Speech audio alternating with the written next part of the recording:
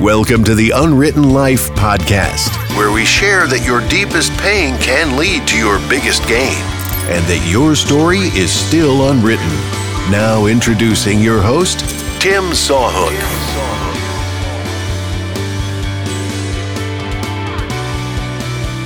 Welcome to the show today, everybody. I'm very excited to have you here for another episode of the Unwritten Life Podcast. As always, I'm your host, Tim Sawhook, and I'm so excited to have you here with me today. We have another great episode in store for you today, one that's going to leave you with hope and encouragement, as always. But before we get into that, just a little housekeeping. I am still looking to give away a gift card for a new review on the podcast. It's as simple as going to iTunes and leaving a rating and a written review. Just send me a screenshot to tim@unwrittenlifepodcast.com.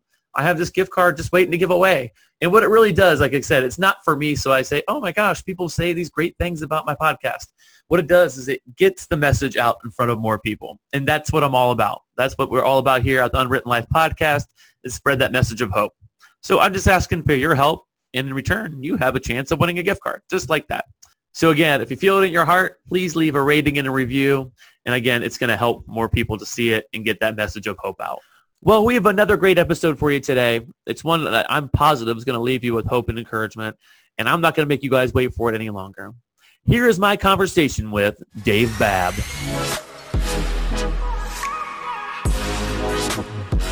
Well, I'd like to welcome to the show today Dave Babb. Dave, how are you doing today, sir? I'm doing great, Tim. How are you? Good, good. Dave's been a longtime friend of mine. I've known him for a long time. Matter of fact, he's the one who introduced my wife and I at the wedding, coming into our wedding reception. Do you remember that, Dave? I do. I was talking to my wife about it the other night. So we have a long connection. He's part of the big day. But Dave's here for a different reason today. He's got a story that I know is going to offer hope and encouragement to people. And before we get into the meat of the story, I know your story kind of starts early on when you were a little bit younger, but if you want to give us a little bit of groundwork before things kind of started to evolve for you, could you do that for us? Yeah. So growing up, like a lot of people in this country, unfortunately, way too many people in this country, I was not in the best situation as a kid. My dad was a heavy alcoholic. My mother was not really around. She didn't really do the things you think a mother would do.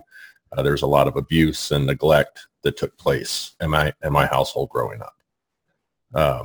That continued for years and years and years until my mom finally left my dad.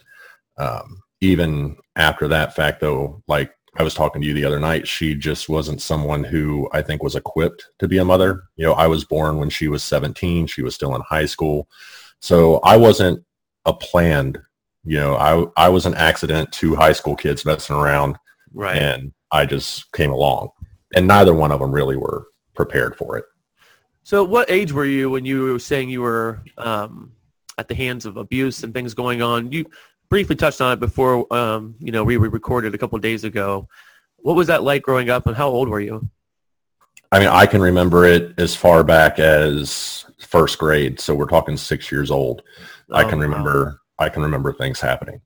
My dad worked for a company in the area, and he brought home I remember he had this big slab of rubber. It was just scrap rubber from his job. Mm-hmm. It was probably 3 feet long and maybe an inch thick. And it was like some heavy duty rubber. And he would hit us with that, use his belt. I caught a buckle a few times across the face and across the back. He would punch my mom. My brother and sister would catch it too. So, I mean, it's, I'm 40 now. So, I mean, I can remember this for 34 years ago. So how did that impact you being a 6-year-old? That's because that's a really early memory to be imprinted on you. Mm-hmm. And how many other siblings did you have at that time? What was that like for you guys as just a family unit, as the kids? I had a brother and sister. They're both 3-4 years younger than me. So at that time, they're 3 and 2. Mm-hmm. And they still, even at that age, were being spanked, but it was excessive. Right. It was like, okay, you get your point across and you stop, but this would just continue. And then I'm a little bit bigger, so I took a little bit more. And then there were times when they were doing something and I could see my dad was about to to start hitting them, and I would go break something, or I would go dump something out. I would do whatever I could to get in trouble. Mm-hmm. And then that would shift his focus on me.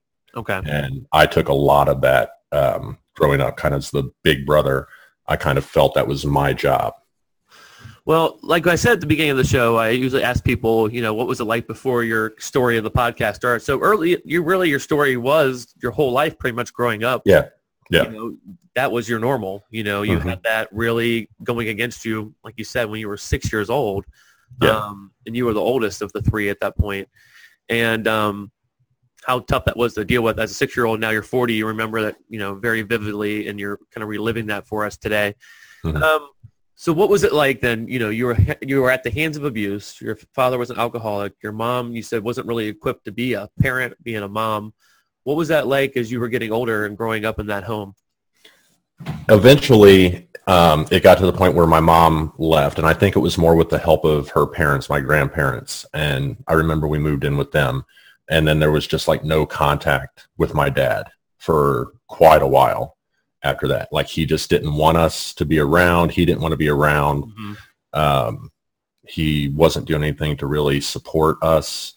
And it was just kind of us living with my grandparents, my mom, my brother, and my sister, and myself. And, my mom, she worked, she did what she could as a single mother, but most of the caregiving that I got, most of the love that I got seemed to come from my grandparents and my great grandparents. Mm-hmm. So how long were you without contact with your father?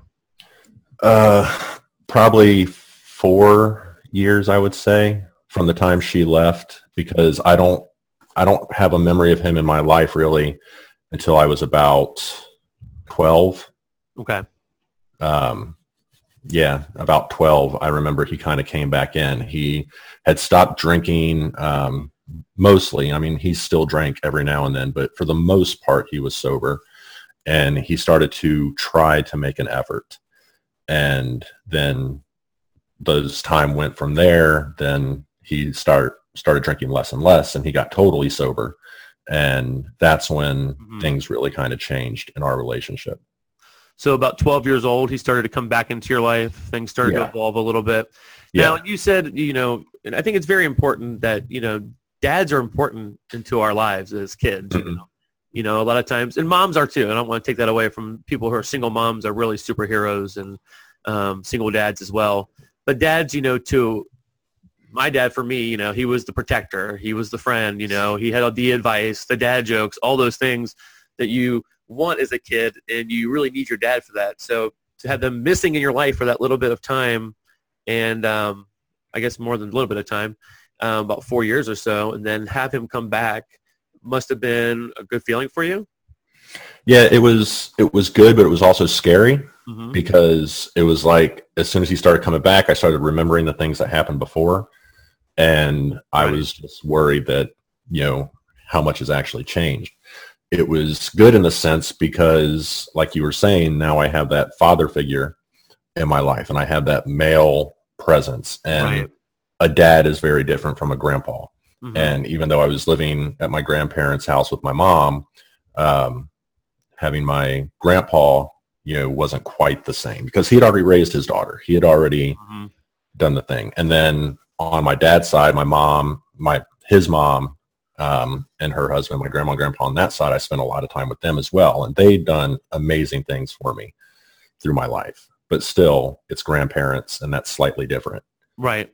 So what was it like? How did your mom react to your dad now being back in your life and coming around? She really tried to poison the idea of him being back around. Mm-hmm.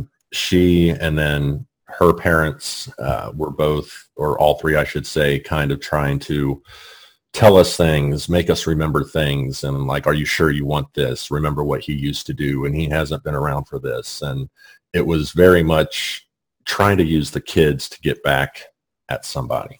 Okay. And it was not needed. Mm-hmm. So was that confusing for you being at that young age, because like you said, you had bad images and bad memories from your father, the abuse and things that happened. Then he was gone, then he comes back. So you're kind of happy again to have the dad. Then you have your mom saying, you remember this, and all the bad things. Right. How did that play on your mind being a young boy? It was very confusing because, like I said earlier, there was just, I didn't have that feeling of love and security. Grandparents are always going to love their kids, aunts and uncles, whatever. Right. But I didn't have that feeling that my parents actually loved me because I was living with my mom and I saw that she really kind of continued to put herself first before she would put her kids. And then thinking of everything that happened with my dad, I was like, well, he showed that he didn't, and is like, where do I go? Who do I turn to? I feel like I'm kind of raising myself, and that's not something you should feel at really any age, much less that age. Right. Absolutely. So now that your dad, your mom's telling you no, the grandparents are telling you maybe no, you're kind of confused, but your dad is back now in your life, good, bad, or ugly. How did that start to evolve for you with that relationship?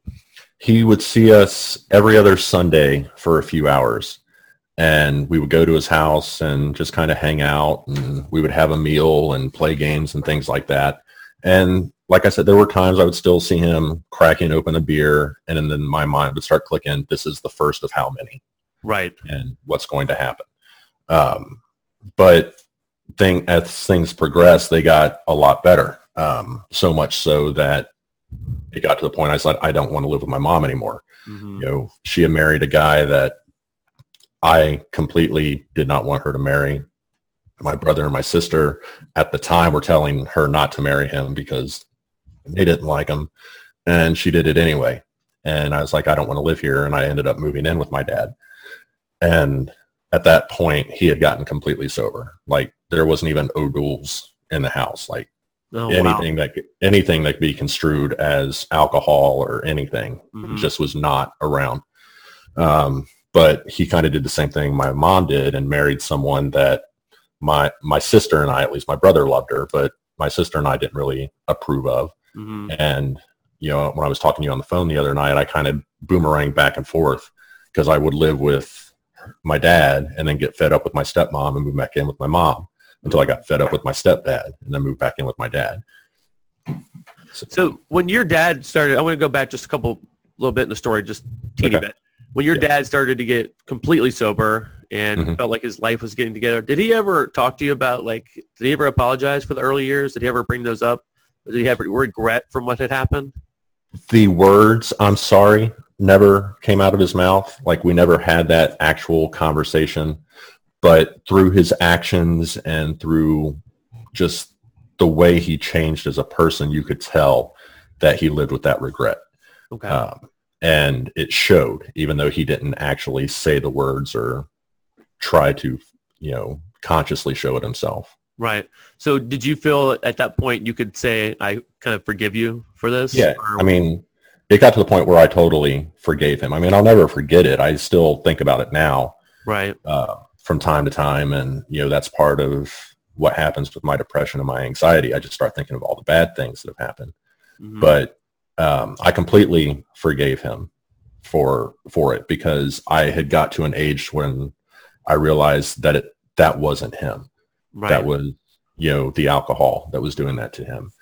Because I talked to some of his friends from high school who were around, and they said, oh, your dad, when we were in school, he was this and he would do this.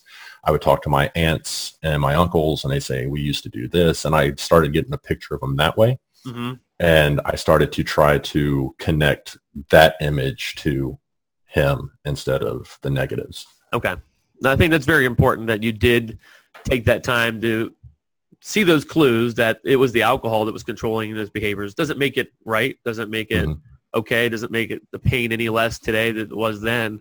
Right. But I think it was good for you to be able to give that forgiveness, to kind of let go of some of that, because, when we carry those things around with us, it's like we have all this pain and heartache living rent-free in our minds. It's just staying there over and over and over again. And exactly. It's one thing to say, I'm never going to forgive anybody because they did this to us. You could do that, and you may be justified because the thing's been so bad. But really, they may have moved on, and you're just carrying all that luggage with you, all that baggage from place to place. And I think it's very important here in the story to say that, even though I was hurt, I was abused, I was able to say, I forgive you, and kind of Right. let go of some of that. So I appreciate you sharing that part. Yeah. So you were talking about, both of your parents now had married people that nobody liked as far as the kids, Right. that were bad choices for both of them. And you said the words you used were boomeranging back and forth. So now you're moving back with your mom, then with your dad, and dad, mom, and so forth and so on. What was that doing to you? I never felt comfortable. I always felt like I was just kind of spending the night more than living. Mm-hmm. And I knew my great-grandparents, my great-grandpa was my absolute favorite person on earth before my wife and kids came along. And he was always saying, you should come live with me. And I didn't want to do that because he was, 80-ish years old. Right. And I'm like, you don't need a teenager living in your house at your age. I didn't think that would be fair. But my dad's mom, that's where I wanted to live, because every time I went there, I felt like I was home. I felt like this was where I needed to be. And she didn't do the thing, she didn't automatically take my dad's side and try to turn me against my mom. She kept telling me, you should try to have a relationship with your mother. You should try to have a relationship with that family. And it was just hard to do, because even though I don't really consider what she did abuse, it was neglect. Right. Growing up, she just watched a lot of the stuff happen because she didn't want to put herself in the way. Right. After she left my father, she continuously put herself first, thinking that she was doing it for us, but really it was what was making her happy. Mm-hmm. At no matter what was happening to us. And it might sound like I'm kind of whining and being selfish, but I'm a parent now, and I think everything I do, I don't do it for myself. Right. I do it for my kids. The jobs I've worked some horrible jobs, and I did it because that's what my family needed. Right. And I just never felt that from her, that she was doing things for us. Everything was for her and her own benefit. But with my dad's mom, that's where I wanted to be. And neither one would let me live there. Neither one would give up custody. My dad wouldn't give custody to her. My mom wouldn't give custody to her. Okay. And that's why I was continuously forced to go back and forth. And like I said, I felt like I was spending the night places instead of living places. So, and I think that's pretty well said, and people probably get a better visual of that you just never felt comfortable. You never felt maybe all the way loved, all the way appreciated, all the way cared for, to the point where you could settle in and feel good, but you really wanted to be with your grandparents, and they would not allow it. At what age were you at this point when this was going back and forth? The back and forth, then I was eighth and ninth grade. So now I'm 14-ish, 14, 15-ish, when that's happening. So what was going on? What happened next in your story at that point? So 14, 15, I'm going back and forth, and that continued for a few years. And then I got home from school one day, and my mom said, your grandma called, you need to call her. And this is my dad's mom. Mm-hmm. And I called her, and she told me that my dad had gone to the hospital and that he had some tests done, and things weren't right. So, but no one knew exactly what was happening. And then finally one day I'm over at his place visiting, and he tells us that he had been diagnosed with leukemia.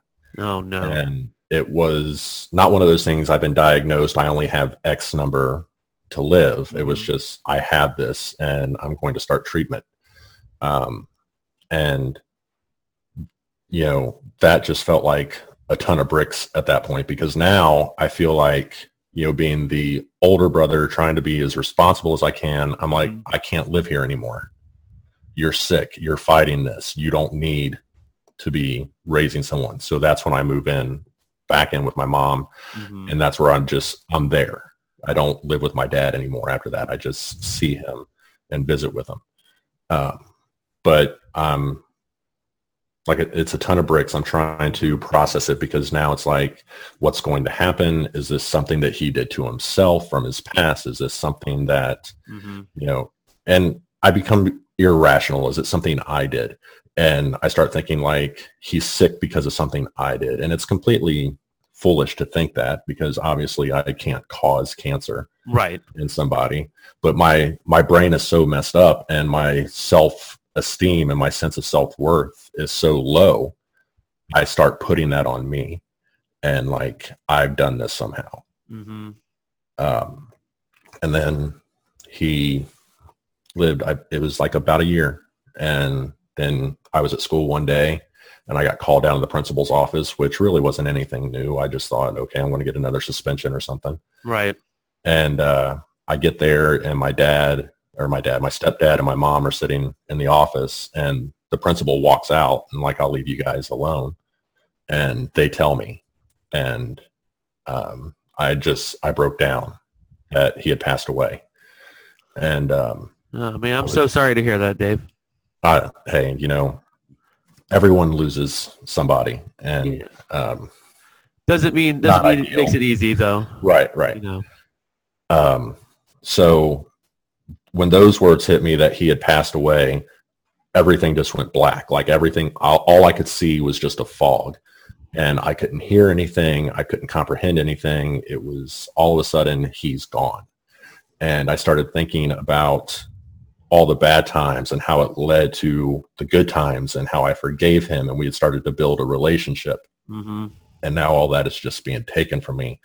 And I got really selfish. It's not fair. Why'd this have to happen?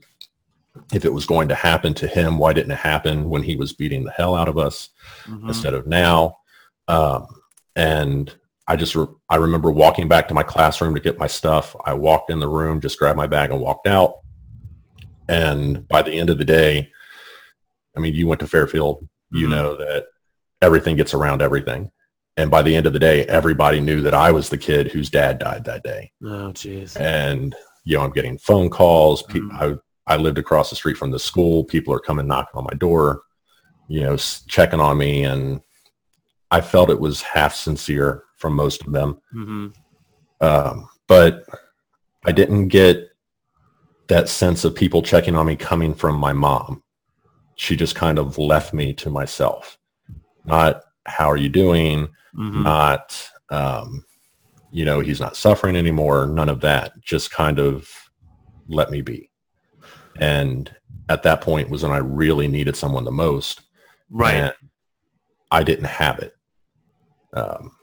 Because right. I couldn't rely on my younger brother and sister because they're too young. I couldn't rely on my grandmother because she just lost her son. Someone needs to be there for her. Right. So I just felt totally alone. And, I had friends. I had a girlfriend at the time, and they called and they did their due diligence, but it's not the same as having someone who just wants to grab you and hold you and just let you let everything out. Right. And so you were really left alone at that point, because now you only have one parent left. Right. You lost your dad at a very young age, and your mom is not there to comfort you. She's kind of just letting you be to deal with your own demons, your own feelings, your own emotions, everything running through your mind. Mm-hmm. I just want to go back to your story just a little bit. Before your dad passed away, were you expecting that? Did you know that he only had a few days left? I mean, because it seemed like you were really hit by a shock for that news that day.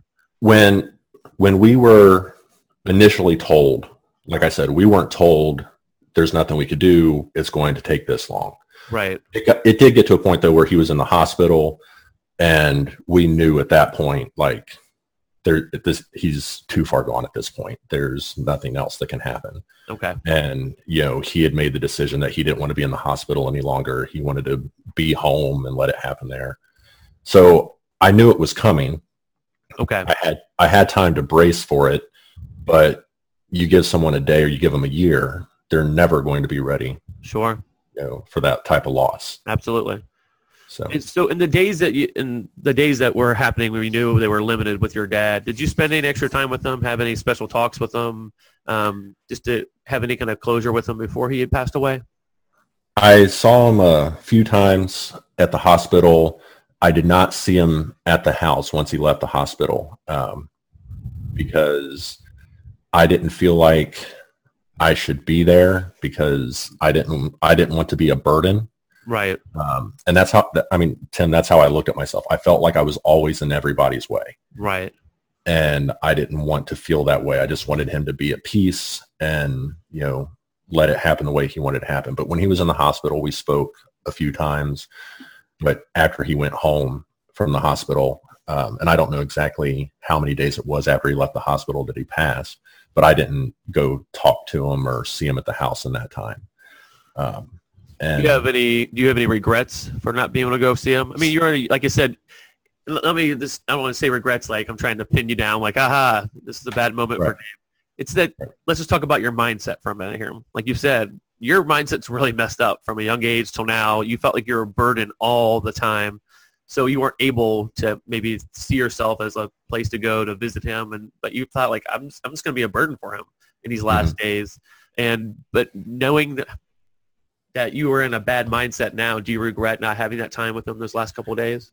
I mean, I've always regretted that, not being there. I always held on to this anger that, if they knew it's going to happen now, the doctor, whoever come out to the house and looked at him, they're like, he's not going to make it through the day or through the night or whatever. Then why wasn't I told? Why wasn't my brother and sister told? Why didn't we get that phone call? So we could be there. And, that's just something that never happened. And for whatever reason, I don't know if that was his decision. I don't know if my stepmom made the decision not to tell us. I don't know if she told my mom and my mom made the decision not to tell us. I don't know. Okay. But I've held on to that anger off and on quite a bit because, that's just something I think that family should be there for. Sure. And, if my dad's about to die, at least give me a chance. Even if he dies before I can get there, at least give me a chance to try. And I just felt, I guess cheated is the word. I don't like using that word, but I felt cheated that I didn't have that opportunity. Well, it's funny what a difference in 20 years would make as far as technology, because if you think about it now, you probably would have been texting with your dad. Right. We didn't have that technology available to us then. Right. It sounds like it was like the dark ages, but like you maybe been communicating by cell phone where, before you just didn't have that as an opportunity. So it makes me think about technology, how that would have played a part potentially in that communication of that happening. Well, I mean, even like you and I talking right now, if I could have just had that opportunity where I could hear him and I could see him, and that just didn't exist. Short of picking up a phone or actually going to someone's house. Right. No, absolutely. So your father's now passed away. You didn't get a chance to say the things you maybe wanted to at the end there because you weren't allotted that opportunity. And now you're full-time with your mom, and your dad, who was becoming your friend and your role model now again and having a great relationship. And now we're with your mom who, you said who really doesn't care for you, kind of neglects you from a day-to-day basis. What was your mindset like at this point? What was going on with you? To be honest, I couldn't tell you because every day was just a fog for a while. I just felt like I was existing and wasn't really doing much more than that. I just kind of shut down. I had friends that I didn't see as often. My girlfriend at the time, didn't talk to her as much. And it was just my body was just there, but mentally I wasn't. I just woke up, did what I had to do that day, went to bed. And that's how I got through the days. Then things just got darker and darker for me. And, it got to the point where I no longer wanted to exist. I just wanted to go away. And, I had those thoughts and I acted on them. And that's really the darkest point. Well, let me ask you a question. What got so point? I knew you were in a fog. Things were. What got so bad in your mind where it switched and it got real bad real fast where you said, I don't want to exist anymore? Just it was like Groundhog's Day in a sense, where I just woke up and it was the same thing every day. Nothing ever changed. And I would go to school and I would put on this happy and this brave face, and I would try to hide what I was going through. And when I would see my friends, or if I would see other members of my family, I would try to not let on what I was going through. But it just got to the point where carrying that weight was too much, and I just couldn't do it any longer. I couldn't put on that fake face. I couldn't just wake up to exist to go back to bed. Because with him gone, with me in a situation I don't want to be in, and really not able to do anything about it, because I'm still a minor at that point, and for me to move out of the house and move in where I wanted to be would entail my grandma having to get an attorney and having to sue for custody. And, I don't want to be a burden. I don't want to put anyone through that. So I just existed. I didn't even live. I just did what I had to do. And, things were, I just got tired of it. Let me ask you a question. Do you think, compared to this day and age, 2018, and that was 20 plus years ago, you were going through that. Do you think that there were not a lot of resources available to you at that point where people were talking about depression, suicide awareness, things of that nature? Back then, thinking back, I could not think of anyone that I knew who had killed themselves.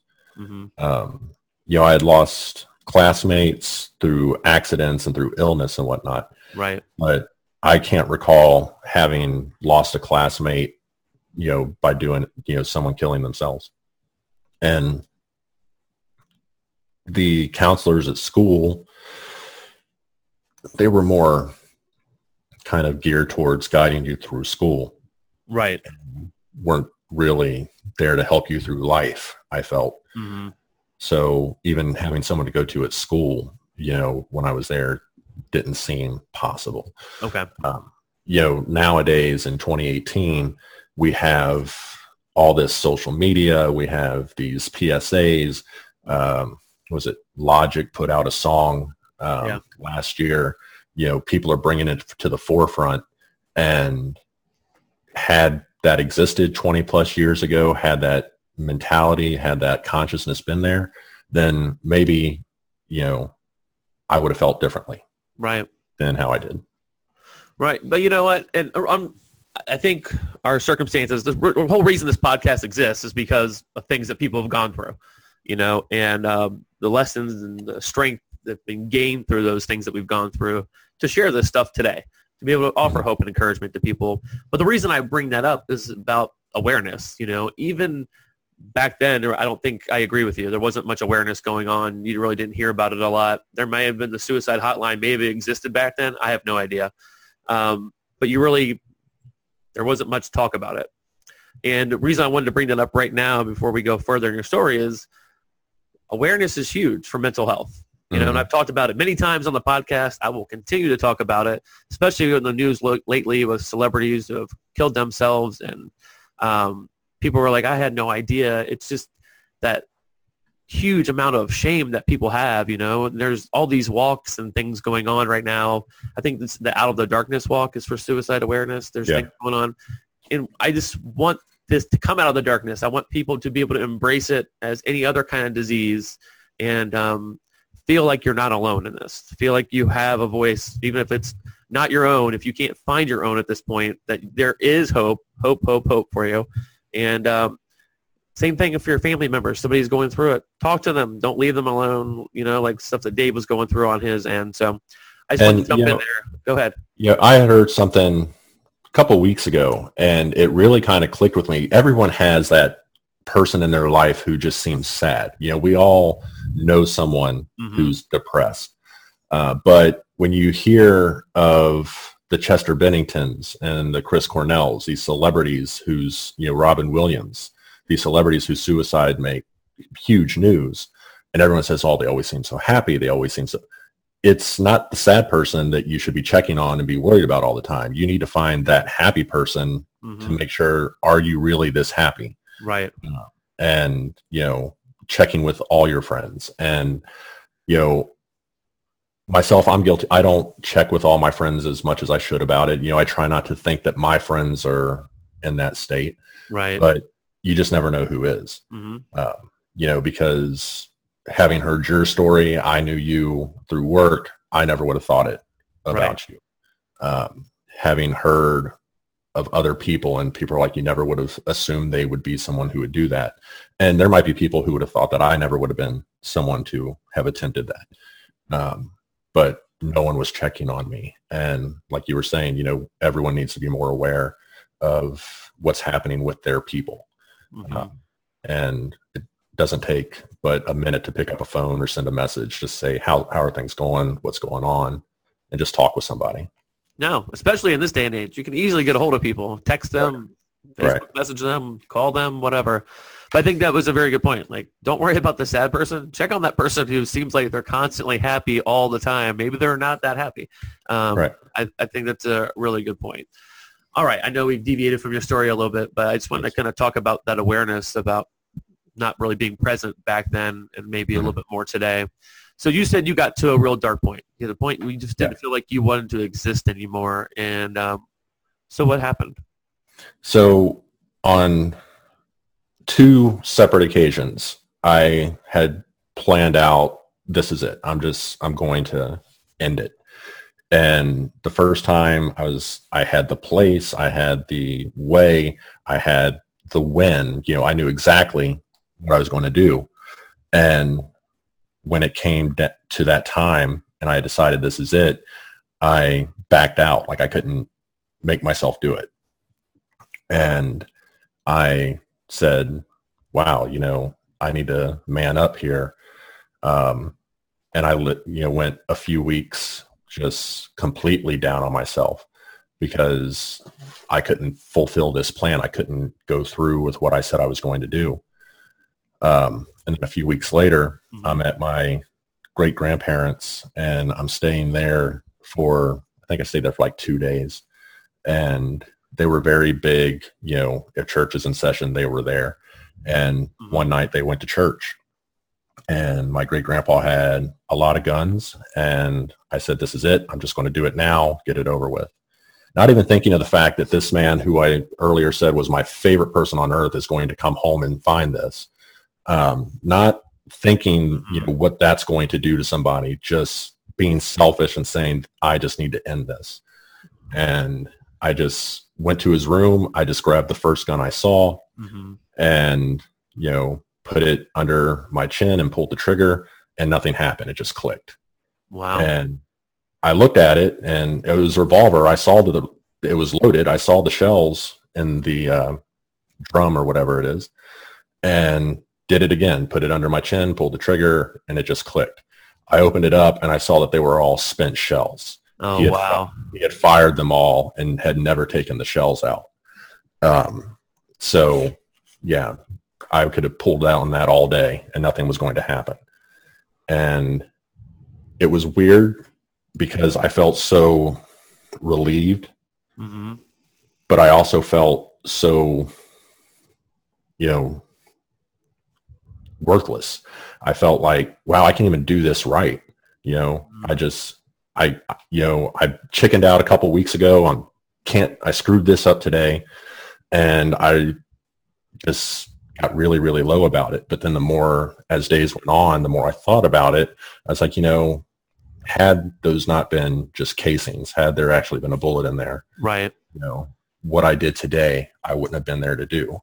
I went to the ball game tonight. I had a great time. I wouldn't have been able to do that. So that sense of worthlessness and stupidity and whatever, that started to leave and became more of a relief that it didn't happen. And we fast forward to today and everything I have today, right, couldn't have happened. My 3 kids never would have come into existence. Right. And, I'm thankful that I was so inept at that time. So I'm also thankful. You're a good friend. I've known you for a long time. You're a great guy. And I'm happy that you weren't able to go through with that. When that happened, did you tell anybody that happened? No. I I mean, when I spoke to you the other night, Tim, I can tell you in complete honesty, you were the first person I've ever told that to. Oh, like man. I didn't even tell my wife until after you and I hung up the phone because I wanted her to hear it from me and not when she listens to this. Good idea, Dave. Right. Smart idea.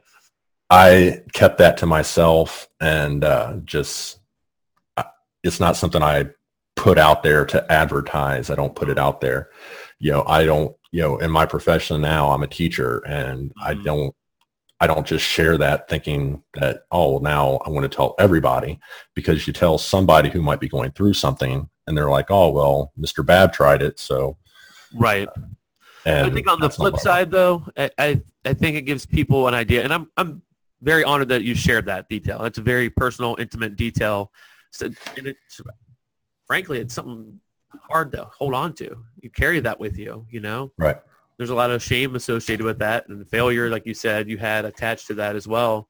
But I mean, anybody could have the idea to try that, by hearing something on the news or whatever. But I think by you, I'm not saying that you should go tell us in front of your classroom every day, but I think by people hearing that and they see, like, look at Mr. Babb now, he's married, he's got kids, he's got a job, he's happy.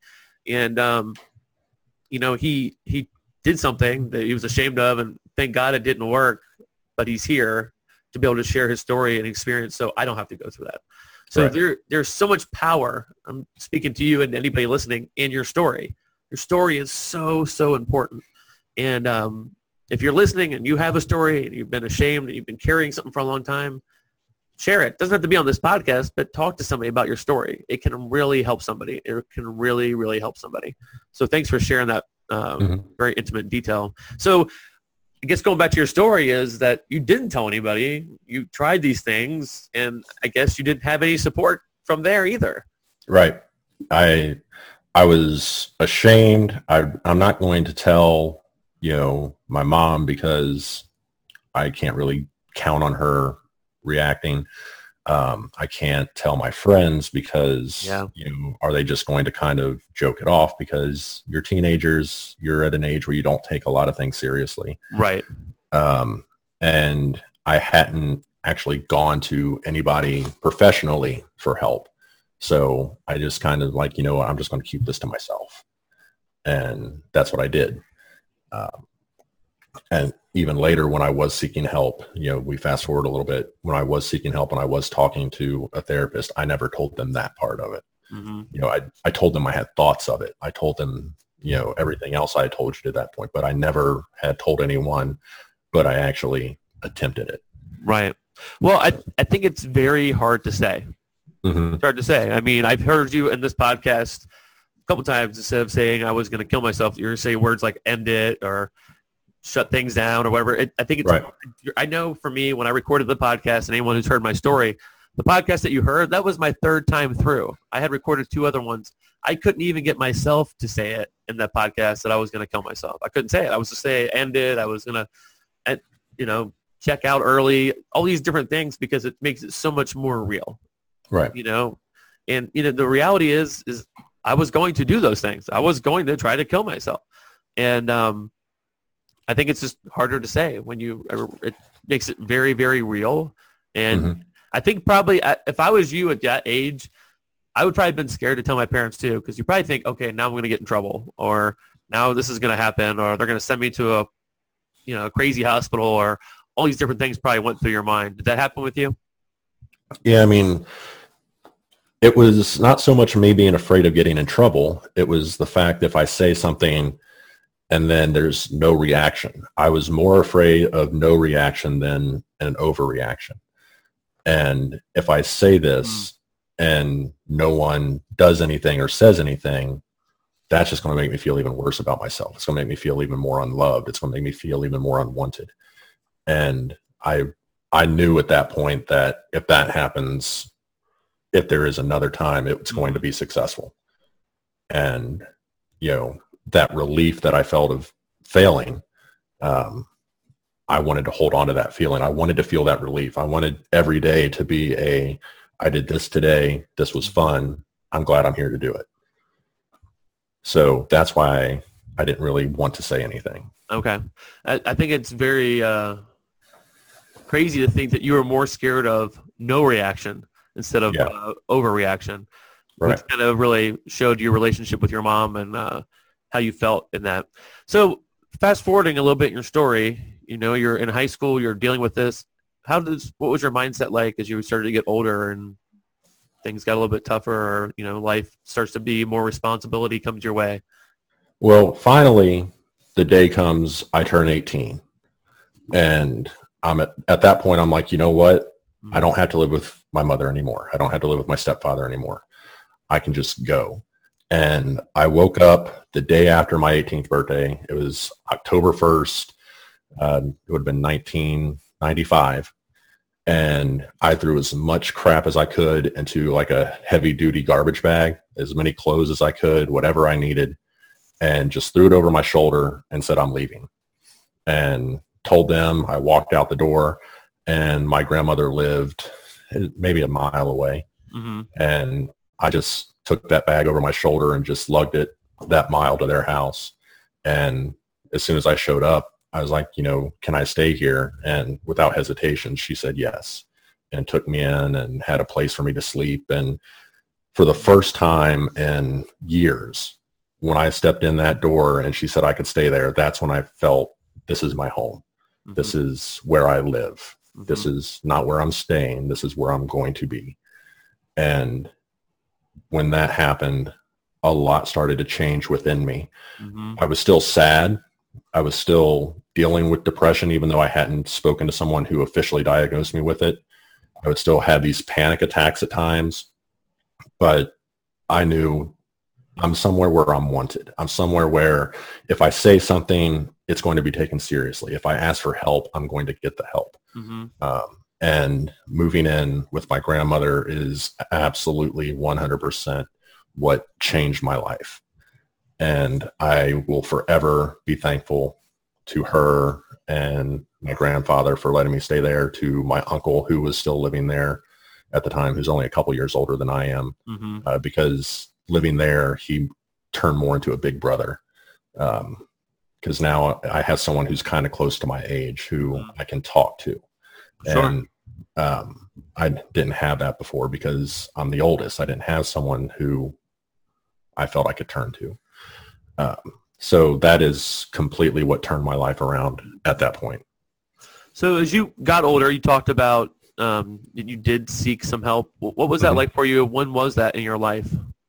I didn't actually speak to a therapist until, my wife and I were married. So, it was after 2002. I forget exactly when. But speaking to somebody and having, someone who's trained and someone who can help, their job is to help, right, was really kind of freeing, because I started to understand more of why I did the things I did, mm-hmm. and why I felt the things I felt. And prior, I didn't understand it. They were just there. Why did I do this? I don't know. Why do I think this? I don't know. Mm-hmm. But then having someone say, well, this is why, your experiences have led you to this. And this is what's happening in your brain. This is what's happening, why you get those panic attacks out of nowhere, why you feel like, the most painful thing that you can do in life is get out of bed. Mm-hmm. Because when I'm in one of my valleys, depression is all peaks and valleys. Sure. I'm in one of my valleys. The most physically painful thing in my life is to just get out of bed. Right.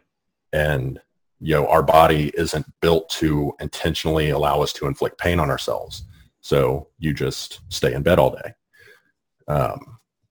But having someone say, this is why, it really did help. And mm-hmm. I started to understand myself more.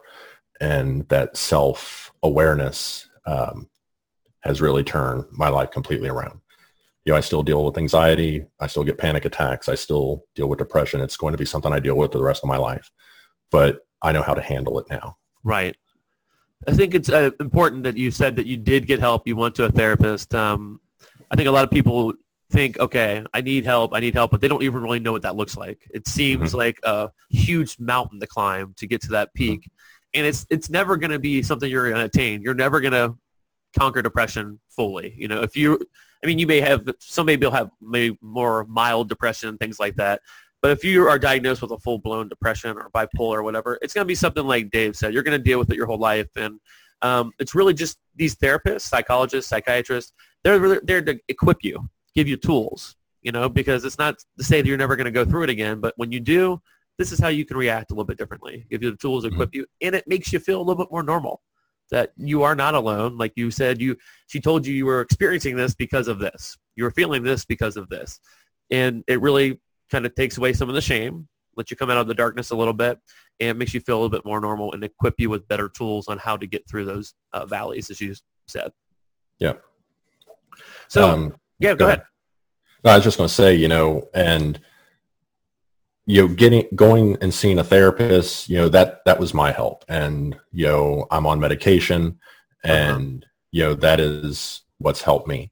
It's not, you know, no two books on depression are the same. You know, your story isn't the same as mine. Your depression isn't the same as mine.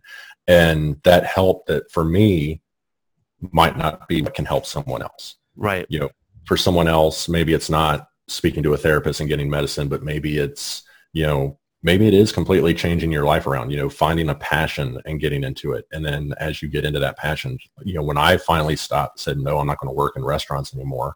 I went to school and I got my degree. My first day student teaching, I felt like so fulfilled. And, you know, being in this profession, which I dreamed of and never thought I would get to, but because my wife supported me so much and because I wanted to set a better example for my kids, I got it. You know, I fought for it and I got it. And, you know, finding a passion, and for me, teaching is my passion. You know, my wife and my kids are my passion. And that's just a daily therapy for me. Right. Well, I think that's amazing. First of all, congratulations on getting your teaching degree and getting into school. And that what an accomplishment that is. So congratulations on that. Secondly, I think it's important that you, like you said, nobody's story is the same. You know, depression's different, circumstances are different, things that can help you are different. But I think it's just one thing that you could do is just finding something worth living for. And in those times where it's so dark, you could have some of the most amazing things right in front of you. You know, maybe David, his story didn't really have that with, you know, his dad had passed away and his mom really wasn't there for support. But some people could be living in the best possible situation, have the most loving people around them. But the depression, it's so dark, you can't see it. And until you can get that help and maybe find something worth living for, that can be really your next step in trying to get out a little bit, get out of those valleys, as David said, and just to get to that next step. So, I mean, you're doing great now, Dave. And what I ask everybody at the end of every podcast, you know, is what kind of bit of hope and encouragement could you offer to anybody who's going through something like you did right now? I mean, well, like I just said, you know, find that thing that you are passionate about and try to make that as much of the center of your life as possible. You know, I didn't think that I would find someone who would unconditionally love me. And I found a woman who has loved me beyond unconditionally. And, you know, we've been together here in a couple of weeks. It's going to be, 16 years. And, you know, it's that really kind of helped ground me. And then with my kids came along and with my profession, I have this beautiful thing that I want to hold on to that I'm so passionate about. And I don't want to do anything to ruin that. We still make mistakes along the way. Nobody's perfect, but you know, it's finding the people who will continue to love you despite your mistakes, finding the things that will still be there for you despite your mistakes. And, you know, talk to someone, even if it's as little as going out with a buddy and having a beer or going out with a girlfriend and having a glass of wine or whatever, just talk to someone. Right. Because if you keep it inside, it just gets darker and darker, and that weight gets heavier and heavier. And even letting the pressure out just a little bit can make a world of difference. Yeah, I think that's really well said, and I appreciate you sharing that. And what he said lastly is just talk to somebody, ask for a little bit of help. I know it's very hard to ask when you're in that point, and but people are there to help you, to keep you equipped, to get you to see those passions that Dave talked about, to get you to your next step and making you feel good again as best as possible. So Dave, I really appreciate you coming on the show today. I mean, sharing a lot of those intimate details that you haven't shared with anybody before. I know it's going to be very helpful for people. If people want to connect with you and maybe hear a little bit more about your story or just ask you questions, how can they do that? I mean, I'm on Facebook. I don't have any official page. I haven't gone the, entrepreneur route and started up a foundation or anything. You don't have a fan page yet? No, I don't. I don't have a fan page yet. I'll start one today when we get off here. But yeah, they can reach out to me on Facebook. And I've always told my students I'm an open book. You can ask me just about anything, and I'm willing to share quite a lot of myself. But also, if I may plug something that is not completely related to me, Sure. There's a project called the Semicolon Project, which I found out about a few years ago and got my semicolon tattoo just as kind of a daily reminder. But for those who don't know the meaning behind the Semicolon Project, when you're writing, you come to the end of the sentence, you can put a period, and then that period signifies that's the end. It's over. Or you can continue the thought, and you don't want to use a comma, but you use a semicolon. It's continuation of the same thought. And if you look at your life and the sense of that sentence, do you want to put a period on it and it be over? Or do you want to stop, take a breath, and continue that thought? So the Semicolon Project is out there. Look into it. I've seen a lot of people with their tattoos, and the more I read about it, the more I thought about it. I was like, that's exactly what I needed. Yeah. And I would say that that's out there. And if you're feeling suicidal, call the number, get help, because the world without you is a much lesser place than the world with you, regardless what you think. I think you said it beautifully. And I love the semicolon thing. It sounds just like the podcast. The story of your life is unwritten. That's the whole point. And it's not over. There's so much more to live and do. So Dave, again, thank you so much for being on the show today. We really appreciate your time and appreciate your sharing all these details to help other people. Thank you for having me, Tim. I appreciate the time also, and look forward to hearing more of your friends' stories as they come out. All right. Thanks so much, Dave. Thank you. Well, I couldn't be more thankful for having Dave come on the show today and share his story. And what a powerful story that was. I mean, just the fact that he was in those really dark places, the places where he just didn't feel like he was welcome anywhere, not even on this earth, where he grabbed that gun and had that moment and pulled that trigger. And when I heard him tell that part in the story, I was just blown away. I remember just mouth dropping, thinking what it must have been like in that moment to really grab that gun and do that, and to not have anything happen, and to do it again, not have anything happen. And I'm so glad that nothing did happen, because Dave is a friend of mine. He is a great guy, and here he is being vulnerable, being strong, and being courageous to share his story today, to offer you guys hope and to see that it's not worth it. Like he said, your life is better lived on this planet for other people. Just to think that you don't matter and your life is worthless is completely wrong. People need you. And I appreciate him saying that and sharing that part of his story with us. Like I said, it was really powerful and dark, but I'm very proud of him for doing that. And I know it's going to help all of you guys listening, maybe someone specifically today who needs to hear that message. Let it resonate with you, and know that Dave's still here, and we want you to be here as well. When Dave talked about growing up and moving from place to place and feeling the rejection, the abuse, and everything that went on early on, and he talked about feeling broken. And when he talked about that, it was something that resonated with me later on, and it reminded me of a famous quote. It is, "In your broken places where you are most often used by God." And how much truth is there to that? That Dave, not knowing many years ago, going through all the pain and the suffering and the abuse and the wanting to kill himself and leave this world in that broken place, that years later, he's having the strength and the courage and the vulnerability to come on here and share his stories. And now all those broken places before and the healing that's went on and him sharing that story is going to help somebody else. So never feel like broken can't get you anywhere. It's something I want you to remember. Broken is not worthless. And I'll say it again. Broken is not worthless. We are all broken. no matter where you are at in your life, you have been through something, you're going through something, you will go through something. Well, it's going to break you a little bit on the inside, mentally, physically, emotionally. But to know that you are not worthless because of those broken places, that God has a plan for you to use you right now or in the future. So the things that you go through are just building your strength, are building your story, are building you to a place where you can help other people. And so remember, if you're broken right now and you're feeling down, you are not worthless at all. You have value. You mean a lot. And we want you to be here to share your story. And as we wrap up today, I wanted to also touch on something that Dave talked about, and that is the project semicolon. He talked about, that a period is the end of the story, but the semicolon continues your story. And if you go to their website, which is projectsemicolon.com, there is nothing that could align better with our show than this project. And I want you guys to check it out. I mean, if you go to their website, it says Project Semicolon. Your story is not over, hence unwritten, that your life matters. It's not just a semicolon. It's hope. It's inspiration. It's who we are is what they talk about. And they give you different ways to participate in Project Semicolon and donating. And they say Project Semicolon has helped more than 5.2 million people since 2013.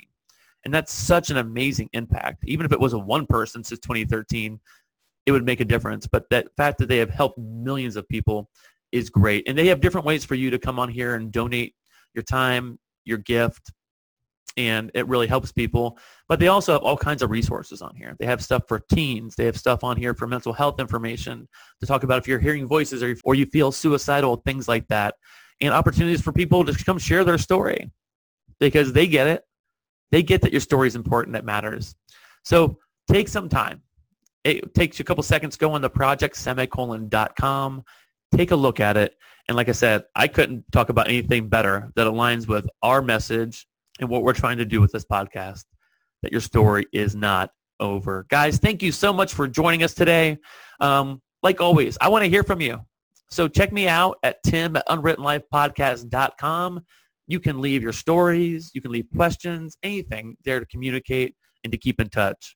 Also, it is our Facebook group, Unwritten Life Podcast, where we have the conversation going there all the time, and Unwritten Life Podcast on Instagram as well. All different ways for you to be part of our community. Like I said last week, you guys are the heartbeat of the community, and it wouldn't be without you guys that this thing would be a success. And I want that to continue to grow and grow and grow so more people have that chance to feel that hope, to feel that inspiration, and to know that they matter.